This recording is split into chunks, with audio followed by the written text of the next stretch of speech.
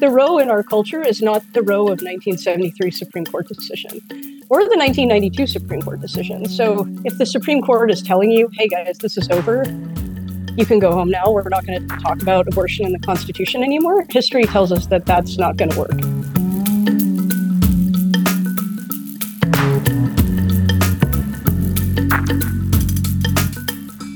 Hi, and welcome to Amicus, Slate's podcast about the courts and the law and the Supreme Court. I'm Dahlia Lithwick. I cover these things for Slate. And this week, we wanted our New Year's Eve show to be about life after Dobbs, for the simple reason that 2022, among many, many other things, ended reproductive freedom for about half the population in what will eventually be about half the states, and proved to be not just a constitutional earthquake, but also, I think, a slow-rolling constitutional disaster that is still reshaping law around pregnancy and pregnancy loss, around surrogacy and IVF, access to contraception, the future of marriage equality, and the limits of free speech. So in a year that included a lot, the loss of Roe v. Wade was really a lot. Later on in the show, Slate Plus members will have access to my conversation with Mark Joseph Stern. Join us for our annual roundup of the worst of jurisprudence in this past year. Out of control federal judges, state attacks on LGBTQ kids and their parents, and how politicized reactions to the COVID pandemic continue to warp reason and records. If you are not a Slate Plus member, but you'd like to gain access to not just my bonus conversations with Mark, but to extra content from, say, the Political Gabfest or Slow Burn, and you think you might enjoy ad-free versions of all of Slate's shows or unlimited articles on slate.com or never hitting a paywall, well, if all that sounds appealing, head on over to slate.com/amicus plus for details on how to become a Slate Plus member. And from the bottom of my heart, to our members, thank you so much. Your support is what makes our journalism and this podcast possible. Before we get to today's conversation, I also want to point absolutely anyone who has not listened in yet to download and binge Slate's most recent season of Slow Burn, Roe v. Wade. The season won Apple's inaugural Podcast of the Year award this past month, and my dear friend and editor, Susan Matthews, is at the helm of this extraordinary work. Even if you caught it the first time around in June, Susan and the team have added really vital and illuminating extra episodes for the show's re-release following the Apple Award, including an interview with the amazing Peggy Cooper Davis. So yeah, do run, don't walk, and listen in again. But now, time for the main event. To help us understand Dobbs and its fallout and the Roe-shaped hole in the American constitutional firmament, we turn now to Mary Ziegler, the Martin Luther King Jr. Professor of Law at the University of California, Davis. She's the author of 6 books on the law, history, and politics of abortion and American conservatism, and her new book is Roe, The History of a National Obsession. It comes out on January 24th of 2023, published by Yale University Press. It is a smart and necessary read if you're still trying to contextualize Roe and Dobbs in this moment. So Mary, welcome back to the show. Thanks for having me. So you and I last spoke in the days after Dobbs, and I find myself wondering whether anything that happened in the almost 6 intervening months since Dobbs has surprised you or shocked you, whether it's states pressing punitive new rules or clinics closing or talk of a federal ban or referenda that happened or the referenda that happened in the midterms. Has any piece of the shifting post-Roe landscape taken you aback, or is this all largely what you expected would happen after Dobbs came down?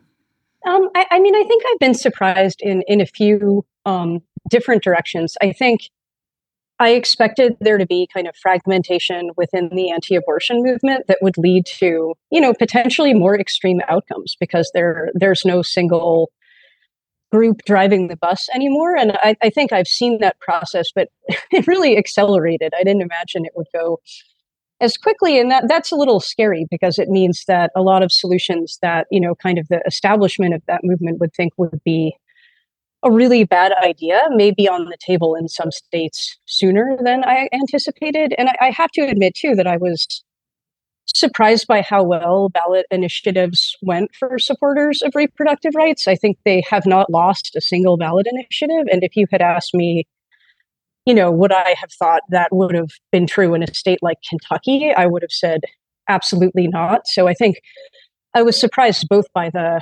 amount of popular support for abortion rights and also, really frankly, that democracy worked that well in those ballot initiatives, because I've always seen this as sort of a stress test for democracy. And I think so far it's been going better in that one limited way than I would have thought. Can you just give me an example, if you would, of something that you feel is the pro-life community getting out over its skis in a way that sort of shocked or surprised you? In other words, your first half of the answer to that question, something that was getting pushed that you thought was way beyond what the sort of formal leadership thought was a good idea? Yeah, I mean, there are efforts to revive the Comstock Act. Lots of small towns now that are part of the sanctuary city for the unborn movement, which started in Texas and gave rise to SB 8, which listeners probably know about. Those same folks are now passing ordinances saying essentially abortion is already illegal as a matter of federal law because of this 19th century anti-vice law called the Comstock Act that, among other things, banned, naughty books, birth control, and abortion medication and devices. So I was surprised to see them going for, essentially, hey, abortion is already illegal in New York and California because of this 19th century law that no one has really thought to enforce in a long time. That was surprising. The number of anti-abortion groups that are fighting popular exceptions like rape or incest exceptions in places where polling says that's a bad idea was surprising. I think and I think that really the litmus test is going to be what happens when 2023 starts and we see how far legislators are willing to go to enforce these laws, if they really are willing to try to apply them to people doing things that are legal in the states where they're performing abortions or assisting people getting abortions, whether they try to somehow prevent people from traveling, which, I mean, the word is they are going to do. I've heard from them that they're interested in criminalizing CEOs and companies that reimburse employees for travel. Lots of those things, I think, are unpopular, probably not the smartest from the standpoint of alienating powerful people, not likely to be things that sit well even with some Republicans and independents. But it's not hard to reconstruct why that's happening. But I question to some degree the wisdom strategically, obviously, as well as, just these things being scary and a bad idea. So one of the things you just mentioned was a lingering question, both in Dobbs and post Dobbs, and that is the states that want to reach out beyond their own borders to try to prohibit interstate travel, what they call, quote, abortion tourism, or, the transportation of medication abortion in the mails, interstate. Those are things that was very hard to analyze constitutionally at the time because we couldn't quite figure out how states could do that. And Justice Kavanaugh insisted in his concurrence in Dobbs that none of this would ever happen. Do we have any, I know, we laugh. Do we have any more clarity 6 months on whether this is really the next front? I mean, states are really going to, in this era of criminal penalties, liability for folks who, as you said, seek to allow others to travel interstate, or states that seek to keep people from traveling interstate or providing medication across state lines. We'll talk about advice in a minute, but just these questions of travel freely among the states that, again, Justice Kavanaugh said, well, that's never going to happen. Do we have any sense now of how robust those efforts are? We're just beginning to see, right? I mean, so I know there are bills being pre-filed in states like Texas. We won't know until early next year or even into the spring if those bills are going to pass, right? Because there have been bills filed in Texas to sentence women and other pregnant people who have abortions to death, and that hasn't gone anywhere yet, although apparently there's some support for that too.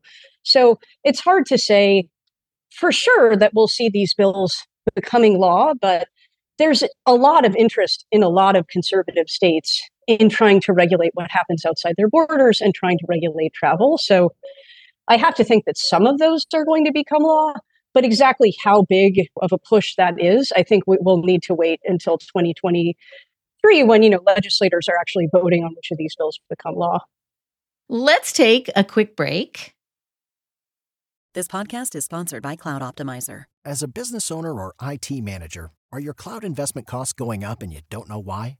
It's time for Cloud Optimizer. As you migrate your business to the cloud, what you're spending and why you're spending it can get a little hazy. But Cloud Optimizer clears up the mystery and puts the cloud to work for you. Cloud Optimizer starts by analyzing usage patterns, right-sizing resources, leveraging discounts you may not be aware of, implementing automation, and much more. And by reducing unnecessary expenses and maximizing performance, Cloud Optimizer guarantees you a savings of 5 times what you spend for their service. As you utilize cloud-based services more and more, you don't have to lose sight or control of your spend. You can stay agile, streamline your costs, and optimize your performance, plus save significant money with Cloud Optimizer. Make the cloud work for you with Cloud Optimizer. Get a free assessment and find out how much you can save by going to cloudoptimizer.com. Go to cloudoptimizer.com for your free assessment. That's cloudoptimizer.com. And we are back now with Mary Ziegler.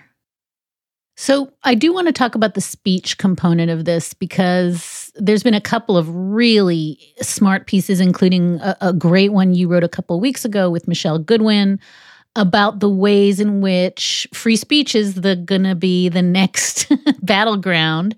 And you mentioned the Comstock Act in the answer to the first question, but can you just sketch out for me and maybe give us a couple of the examples you cite in the piece, the ways in which going forward, abortion opponents are going to start to sweep up what we thought were constitutionally protected speech acts, whether it's giving advice or posting a website or aiding and abetting. Can you walk us through the gist of your argument that this is moving to the First Amendment? Sure, yeah. So one way, if you're the anti-abortion movement, right, you don't want to just pass a ban, you want to enforce it. And one way you can do that, as we just mentioned, is by trying to stop people from getting pills in the mail or from traveling. And it turns out that's really hard constitutionally, and it's really hard practically. The other strategy is just to stop people from getting any information about what their options are in the first place. And states have already been experimenting with this. The National Right to Life Committee, which is one of the bigger national anti-abortion groups, had a model bill that would essentially criminalize, hosting a website with information about abortion, providing most information about abortion. And that model law hasn't really gone anywhere, but that's partly because lots of leaders of the anti-abortion movement have essentially said, we don't need a new law to do this. We already have criminal laws on aiding or abetting or conspiracy, right? So this is either like plotting to commit a crime or assisting someone else in committing a crime. And there are already some signs either that prosecutors are going to go after people for what many of us would consider speech, or in some cases, like the University of Idaho had issued guidance essentially telling people not to talk about abortion in any kind of way that wasn't neutral because they were worried about prosecution. So sometimes there are going to be people in conservative states censoring themselves or their employees because they're afraid of criminal liability. And so I think this is a real concern, if states, especially if states are struggling to stop people from traveling or getting pills, they're going to try to stop them from speaking about abortion or receiving information about it. And one example of that I think maybe hasn't gotten enough attention, right after Dobbs, we all heard the story of the 10-year-old rape victim in Ohio who had to be transported to Indiana to terminate a pregnancy. I'm not sure listeners know that the state of Indiana then went after the physician who provided that abortion. And among other things, they were going after her for speaking about it in the press. So this is an example, I think, of exactly what you're talking about, Mary, which is states are going to go after folks for seemingly protected speech under all sorts of theories of either you violated some medical ethics rule or you failed to report in a timely way. But this is a thing that you think is going to happen a lot, or Indiana's an outlier? I think it's going to happen quite a bit. And in part, the First Amendment doctrine on this isn't well developed either. So again, this is kind of like we were talking about with travel, where there's a lot of uncertainty. There's a little bit of doctrine about when, speech is encouraging enough to be considered aiding or abetting, but there's not much and it's not very helpful. And so there are definitely going to be prosecutors who want to try this out. And there's a real animus toward advocacy groups and especially abortion funds within the anti-abortion movement that will motivate someone, and probably lots of someones, to try, I think, using aiding or abetting laws in these ways. And the other prong of the First Amendment that's relevant here, and that I think you mentioned in that article with Michelle Goodwin, is First Amendment religion and conscience clauses. So I think you note in the piece, 6 states already allow pharmacists to refuse to dispense birth control, not abortion medication, even though Plan B is considered, the correct gold standard response in rape cases. I wonder if you talk for a minute about, in addition to these speech laws, how religious conscience laws are being deployed for refusal of services, not just for abortion, but for birth control. Sure. Yeah. Since the 90s, these conscience-based objections, some of which are rooted in, the free exercise clause of the Constitution, some of which are rooted in other, statutes like the Religious Freedom Restoration Act, have really been expanding. So, the original laws were, sort of, you're a doctor with a really deep objection to abortion, you don't have to perform it. Now it's people who are, several steps removed, like you're the insurer, you're the person who cleans the room after the abortion, you're the person on the phone taking, the prescription for Plan B, not even filling it. States and advocacy groups have been proposing increasingly sweeping conscience protections. And the other thing that's, I think, interesting about these is they are sweeping in contraceptives, in part because they all operate under the framework that if someone believes something to be an abortion drug or to be against their faith, even if whatever the underlying belief is a factual one, and even if it isn't supported by the science, that doesn't matter, right? If the believer thinks that it's complicit, that's all that counts. So that makes it harder for people to access this kind of broad class of drugs that anti-abortion groups often define as abortifacients, like emergency contraception. And it's worth emphasizing here that some groups in the movement are increasingly staking out the position that the birth control pill is an abortifacient too. So I don't think we've seen the end of kind of where these conscience laws are going to apply. I think we're just at the beginning of that process. And I want to stay on birth control for one more minute, if we can. In the last couple of weeks, we saw a Texas judge issuing a ruling, I think is one of the first efforts to go after birth control access through Title X. This is the federal program that offers grants to health providers to fund family planning services. And on December 8th, we saw a Texas judge finding that Title X, quote, violates the constitutional right of parents to direct the upbringing of their children, end quote, because this allows minors to get contraception without their parental consent. One of the things that was a huge issue after Dobbs, and I know you and I talked about it at the time, was the slippery slope from abortion, abortifacient contraception.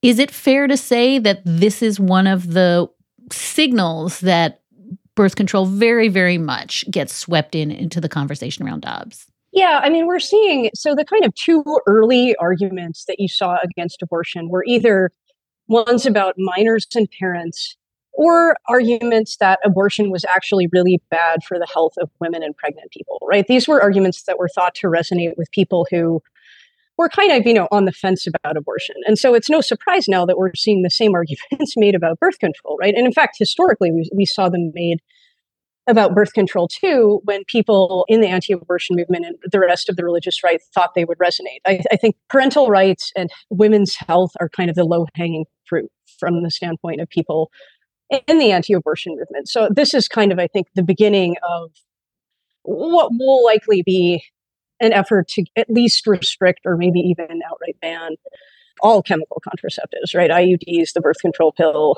emergency contraceptives, and the like.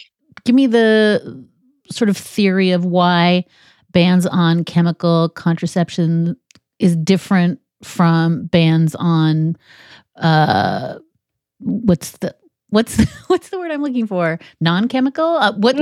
Yeah. How does it differ from condoms and IUDs? Well, so most people in the anti-abortion movement would view IUDs as in the same category, right? So they would say there's all the drugs they say are abortifacient drugs because they say they prevent implantation of a fertilized egg, which is not what most obstetricians say those drugs do. But that's what people in the anti-abortion movement think.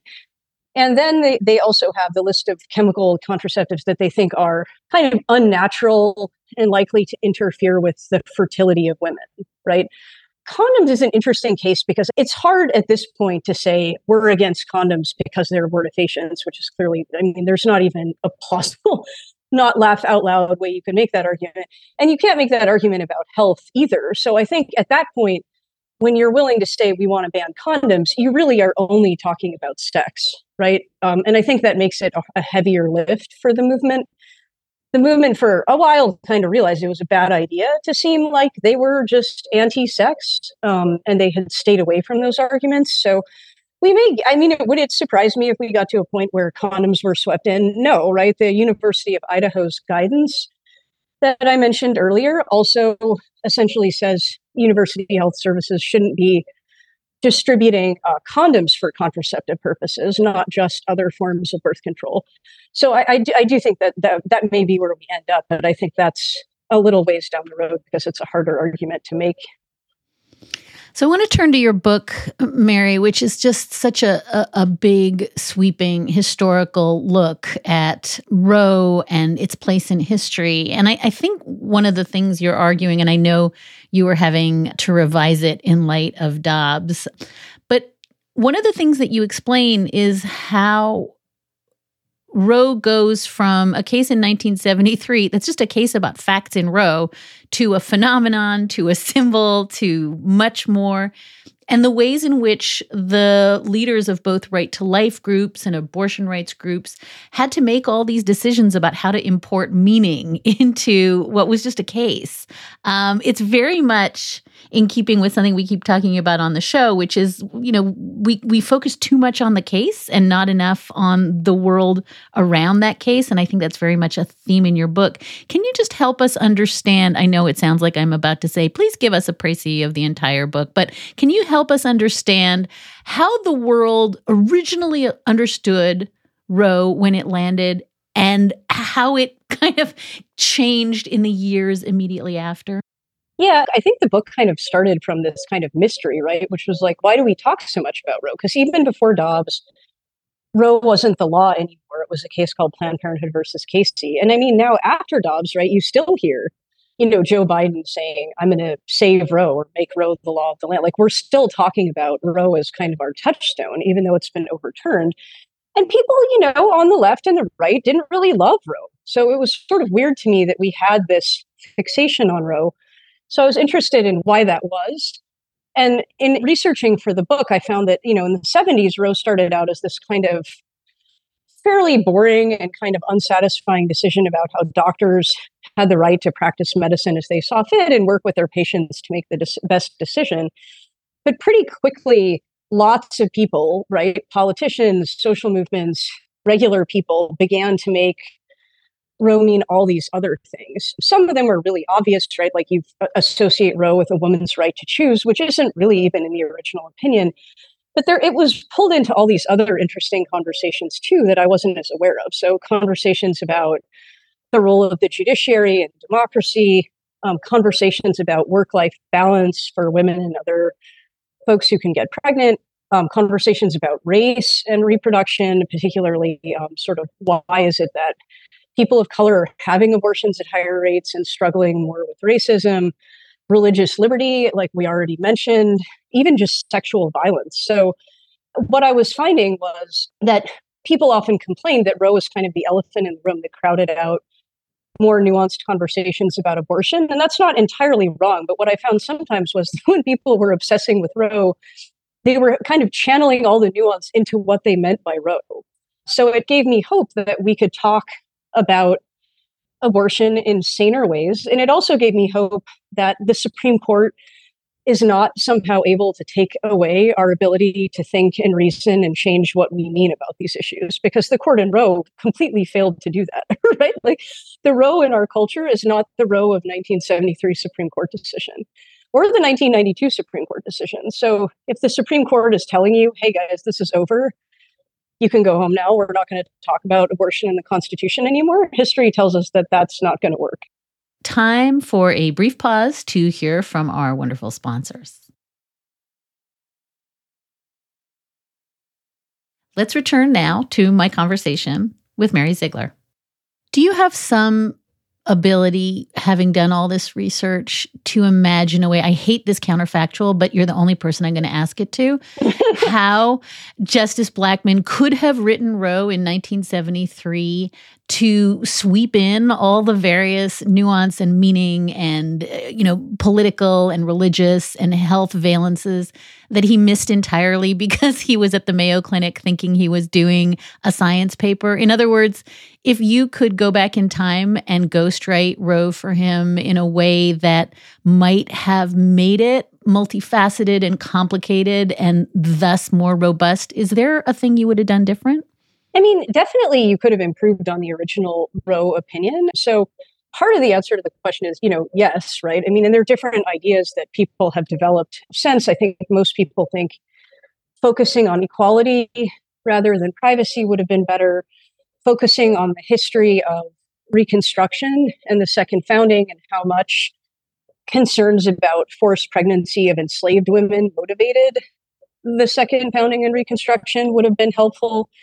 But at the same time, I kind of am not as upset that Roe, as it was written, was not that compelling, because it ultimately, in some ways, I don't know how much it mattered. I think Roe would have been overturned anyway. I think Roe being overturned had less to do with the reasoning of the decision than it did with kind of broader changes to our democracy that have been wrought by the anti-abortion movement. And Roe turned into this really unique cultural icon. I mean, I think, unlike any other Supreme Court decision, honestly, because of the rest of us, because everybody else added to Roe what Justice Blackmun left out, right? So I think it's a story about popular constitutionalism. So even though I agree with a lot of really smart people, like Michelle Goodwin, whom you mentioned, and Melissa Murray and others who've written about this, that there are obviously ways to improve dramatically on Roe, I think a lot of us have been kind of doing that in effect in the years since, because what we thought we mean by Roe, and even what the court thought Roe meant in recent years, was not what the court said in 1973. So a lot of other people have contributed to what it's come to stand for. And do you feel comfortable giving us a theory of why? I mean, I think the thesis of the book is we all rushed, as you said, to import meaning into Roe, and then it became everything, even when it wasn't that. What is it about abortion? Was it the moment? Was it the 70s? Was it religion? Was it race? Is it all the above that made Roe, as you put it, this singular symbolic case that has shaped constitutional thought in ways that Roe never anticipated for 50 years? Yeah, it's hard to say, right? Because Roe occupies this really unique role. So lawyers sometimes talk about what they call like the canon and the anti-canon. These are, like, to the extent anyone knows about Supreme Court decisions, they're either the canon, like the things we all agree are right, even if we don't agree on why they're right or what they mean, like, the Supreme Court's decisions on desegregation, or, anti-canon, like decisions we think all are terrible, right? Even if we don't agree on why they're terrible or what they mean. And Roe kind of never fit in either of those categories, right? And I think this is why it was compelling to people. It was sort of the symbol, like the shorthand of all our national disagreements, right? It came to embody, like, why do we disagree about science? Why do we disagree about gender? Why do we disagree about religion? Why do we disagree about race? Or do we? Right? Are the disagreements as intense, or are they the same, maybe even unfamiliar disagreements? So I think that's part of what captivated us, because Roe was doing this cultural work as sort of shorthand for our divides and how deep they were, whether we'd identified them correctly. And there's no other real Supreme Court decision, I think, that's ever been in that category, at least that's well recognized in the way Roe was. I want to ask you this as a historian first and foremost, because I think we're at this very, very odd moment with this conservative supermajority, whether it's Dobbs or Bruen, the guns case, or the Indian Child Welfare Act, where history has become the lodestar at the court for all things. And I want to give you a chance to answer maybe a slightly tricky two-part question, which is, how did Justice Alito in the Dobbs majority get the history wrong, if he did? And more urgently, this is the meta part of the two-part question. Happy New Year, Mary. But like, what does this turn to history do to the conversation about Roe?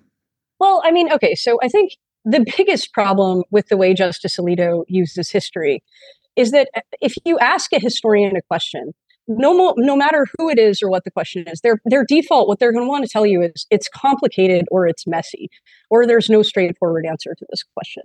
And Justice Alito in Dobbs uses history the way like a child would use like a gumball machine, right? Where you like put in a quarter and a gumball comes out, like, or a magic 8-ball or something, right? And that's just not how history works. So when you're asking history to do something it can't do, you're necessarily going to get weird answers. And so what that means essentially is there's a consensus within the academy that for a long time, abortion before quickening, right, before fetal movement could be detected, wasn't criminalized and wasn't punished. And to ignore that consensus, Justice Alito has to find essentially the only 3 people who disagree with that consensus, who are not really full-time historians. And one of them was a Christian bioethicist. One of them was a law professor who worked with the National Right to Life Committee. One of them was a land and water expert at Villanova who, also had been attending conferences, for years entitled like How to Reverse Roe Through the Courts. That's not to say that their history is necessarily bad, but it is to say that you're getting a very one-sided perspective when you're ignoring the majority of scholars in favor of 3 people who don't write about history unless it's to write about abortion. And Alito's doing that without acknowledging that there's a dispute, right? There's nothing here to say the history is contestable or contested. It's kind of like, he's like, there's just nothing to see here, folks. The same goes for when he talks about the motives for 19th century abortion bans. He doesn't credit the idea that there could be any creepy nativism or sexism that was motivating these laws, again, despite lots of evidence to the contrary. So there's a sort of oversimplification and whitewashing that I think is sort of emblematic of a bigger problem in Dobbs, which is to say that it's not just that Justice Alito destroys abortion rights, it's that he sort of makes it sound like it was no big deal even, right? This was not even hard. There's no empathy, there's no awareness of the complexity of the question constitutionally or historically. And I think that's a symptom of something you see with the court's use of history generally. So, I mean, in terms of what the use of history means generally, again, I think it's often history that's being used to short circuit deeper conversations about stakes, about values, about what the court is actually doing. And that isn't to say history isn't a valuable tool, but the way the court uses history in cases like Dobbs and Bruen is essentially is cherry picking in a way that is unusual even in the history of courts cherry picking, right? Like, so they're ignoring lots of things and also, as I mentioned, not even acknowledging that there could be or is in fact disagreement. So I think we're seeing a way of the court kind of making it harder for the public to engage on these questions, or anyone really to engage on these questions, by relying on obscure historical narratives that don't have a lot of support in the academy. And I think that's bad for the court. And I think it's bad for constitutional discourse, because the court is not the only one sworn to uphold the Constitution. It's not the only one that has skin in the game when it comes to the Constitution. So the harder it is for regular people to participate in conversations about the Constitution, I think the worse off we all are. So tell me if I'm now misapplying the central thesis of your book to what you just said. Part of the problem is that the popular discourse around Roe and Casey and its progeny for 50 years was to render it kind of cartoonish, right? A simple binary, Roe, not Roe, abortion, not abortion. And by doing that, we collectively made it easier for Justice Alito to operate in a too simple, cartoonish binary of Roe, not Roe. In other words, it takes two to tango, and that we as a society have been complicit in allowing Justice Alito to shrink Roe down to something much smaller than it ever was. Yeah, there's this kind of weird contradiction in how we've interacted with Roe, right? Because on the one hand, the kind of Roe, not Roe dichotomy is there. And it also always assumed that, like, okay, if Roe is there or not, like if we have rights or not just with abortion, but anything, we're going to ask the Supreme Court. And yet, when we actually talked about Roe and all the meanings we attached to Roe, we totally ignored what the Supreme Court was saying, right? All the meaning making was happening like almost everywhere else, like state legislatures, Congress, social movements. And so I think the history is helpful in letting us see that, like, not only does the kind of cartoonish Roe not really capture what we've been thinking, but also the idea that somehow, like, we've just been way too deferential to the Supreme Court, right? And way too kind of just asleep at the switch in terms of, like, we're going to rely on the court to give us rights. We're not going to pay attention to where else rights could come from.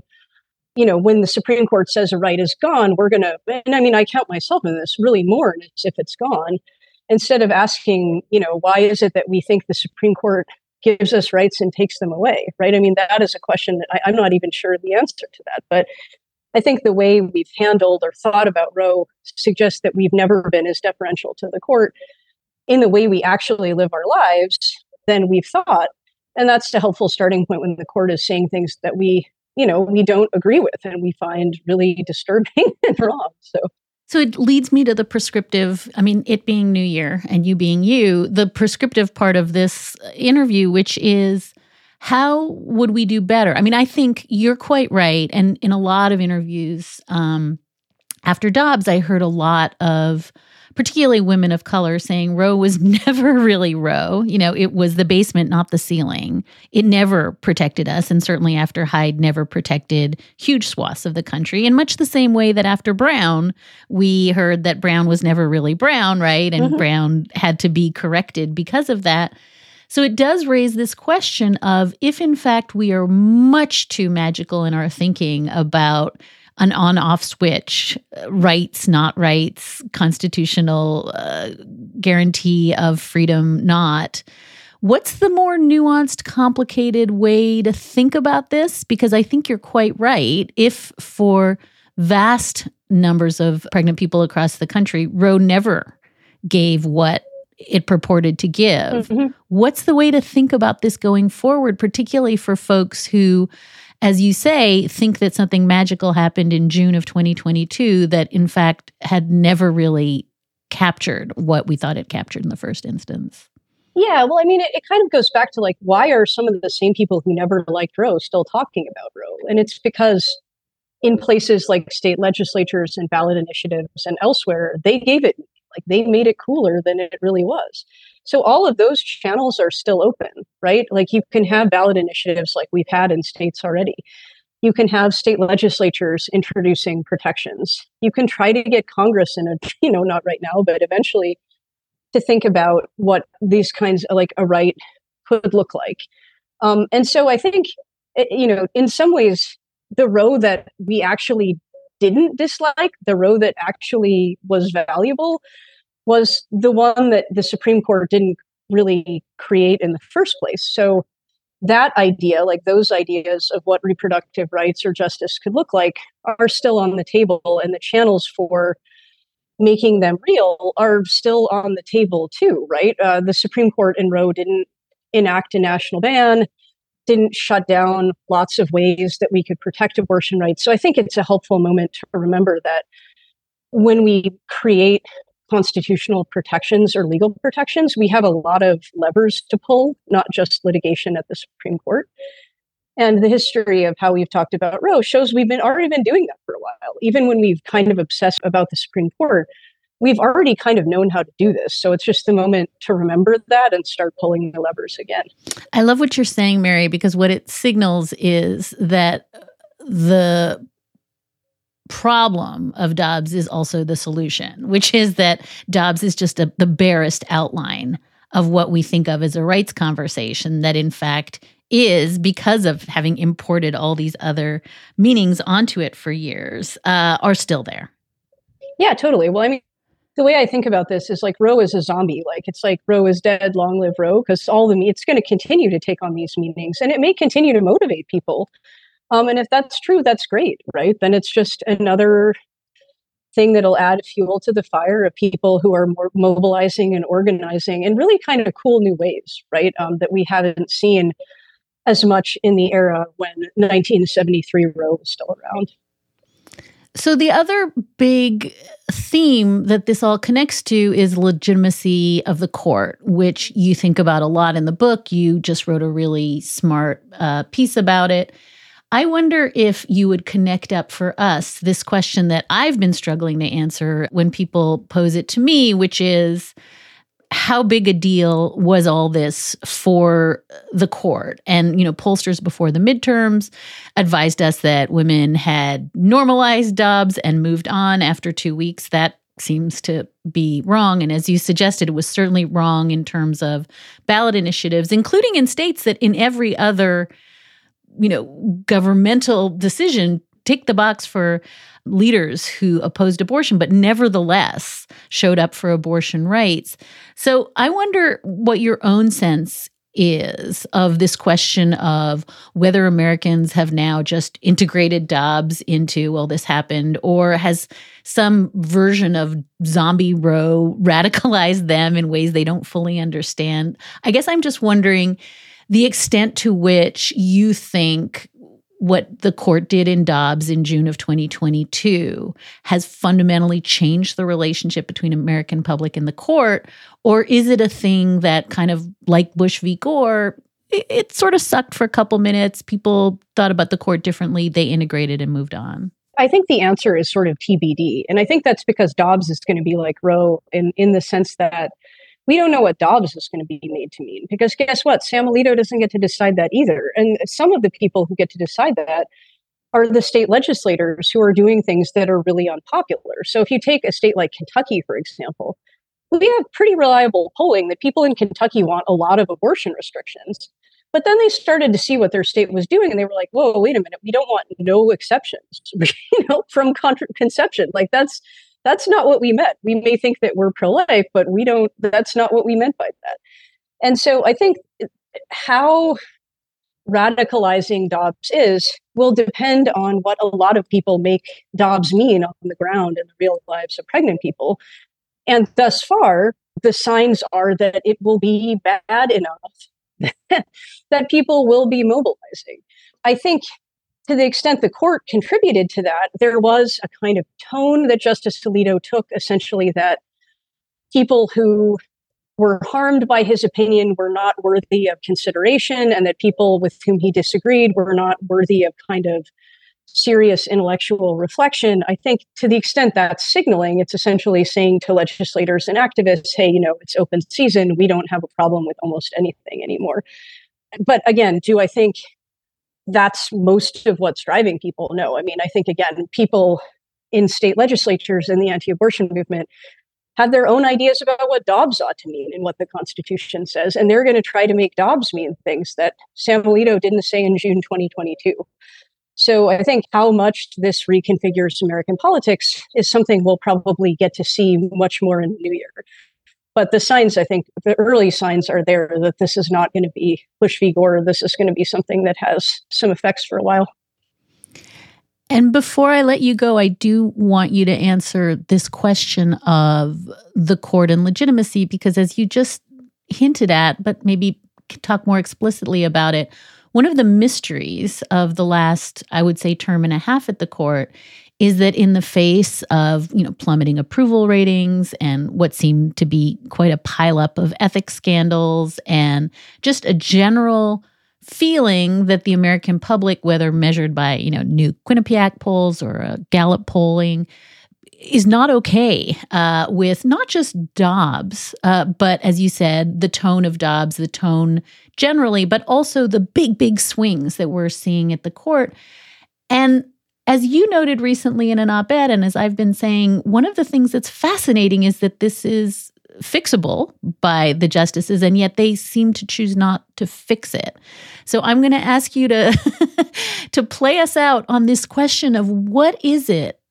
Again, you can answer as a historian or as Mary, but what is it about this moment that seems to let the majority of the Supreme Court, and certainly the conservative supermajority, be so unfussed about the degree to which the public has major questions about its legitimacy? I think there are two things. I think there's a different kind of conservative on the court now, a kind of more movement-aligned judge, someone who is, not as concerned about the court as an institution, doesn't really identify as a steward of the court, and has more fidelity to what they see as kind of ideas and even movements. So essentially, the type of person on the court right now in the conservative supermajority doesn't really care what the public thinks, doesn't really care what most people in the legal community think, because that's not where their professional identities are centered. The other thing, I think, is essentially that the court's conservative supermajority is essentially betting on the idea that this is Bush v. Gore, and even more than that there will be no consequences to the court as an institution, right? That the court can go off the rails and do things that everybody hates, and that at the end of the day, everyone will just say, oh, well, we still are going to defer to the court and listen to the court. So again, that's a bet that they've made. And so whether that turns out to be accurate or not is something that we all have some say about, right? I mean, how does the Supreme Court enforce its decisions? Is there a serious conversation about court reform that happens? Are there efforts to try to work around the Supreme Court? Lots of questions like that I don't think have answers. But the justices seem to think that no one is really going to do much about what they've been transforming when it comes to the law. And, I have to hope they're wrong, because it's not healthy for the court, and it's not healthy for the rest of us if the court can be kind of counter-majoritarian in the way that the justices now seem to think they can. Mary Ziegler is the Martin Luther King Jr. Professor of Law at the University of California, Davis. She's the author of 6 books on the law, history, and politics of abortion and American conservatism. And her brand new book, Roe, The History of a National Obsession, comes out at the end of January, published by Yale University Press. It is absolutely the right book for this moment if you want to try to understand what just happened in 2022. Mary, thank you so much for taking the time to be with us. Yeah, anytime. It's always fun. And that is a wrap for this episode of Amicus and for this year on Amicus. Thank you so much for listening in. Thank you for your support this past year, whether that happened through your Slate Plus membership or purchase of my book or leaving a review for the show so other folks could find us more easily, or just by getting in touch and sending us your amazing letters and questions and thoughts. We have really been through quite a lot together in 2022. And we are grateful for you. You can always stay in touch at amicus@slate.com, and you can find us at facebook.com/Amicus Podcast. Today's show was produced by Sarah Birmingham. Alicia Montgomery is Vice President of Audio, and Ben Richmond is Senior Director of Operations for Podcasts at Slate. We will be back with another episode of Amicus in 2 short weeks. 2023, here we come. Until then, do take good care of yourselves, and thanks for listening.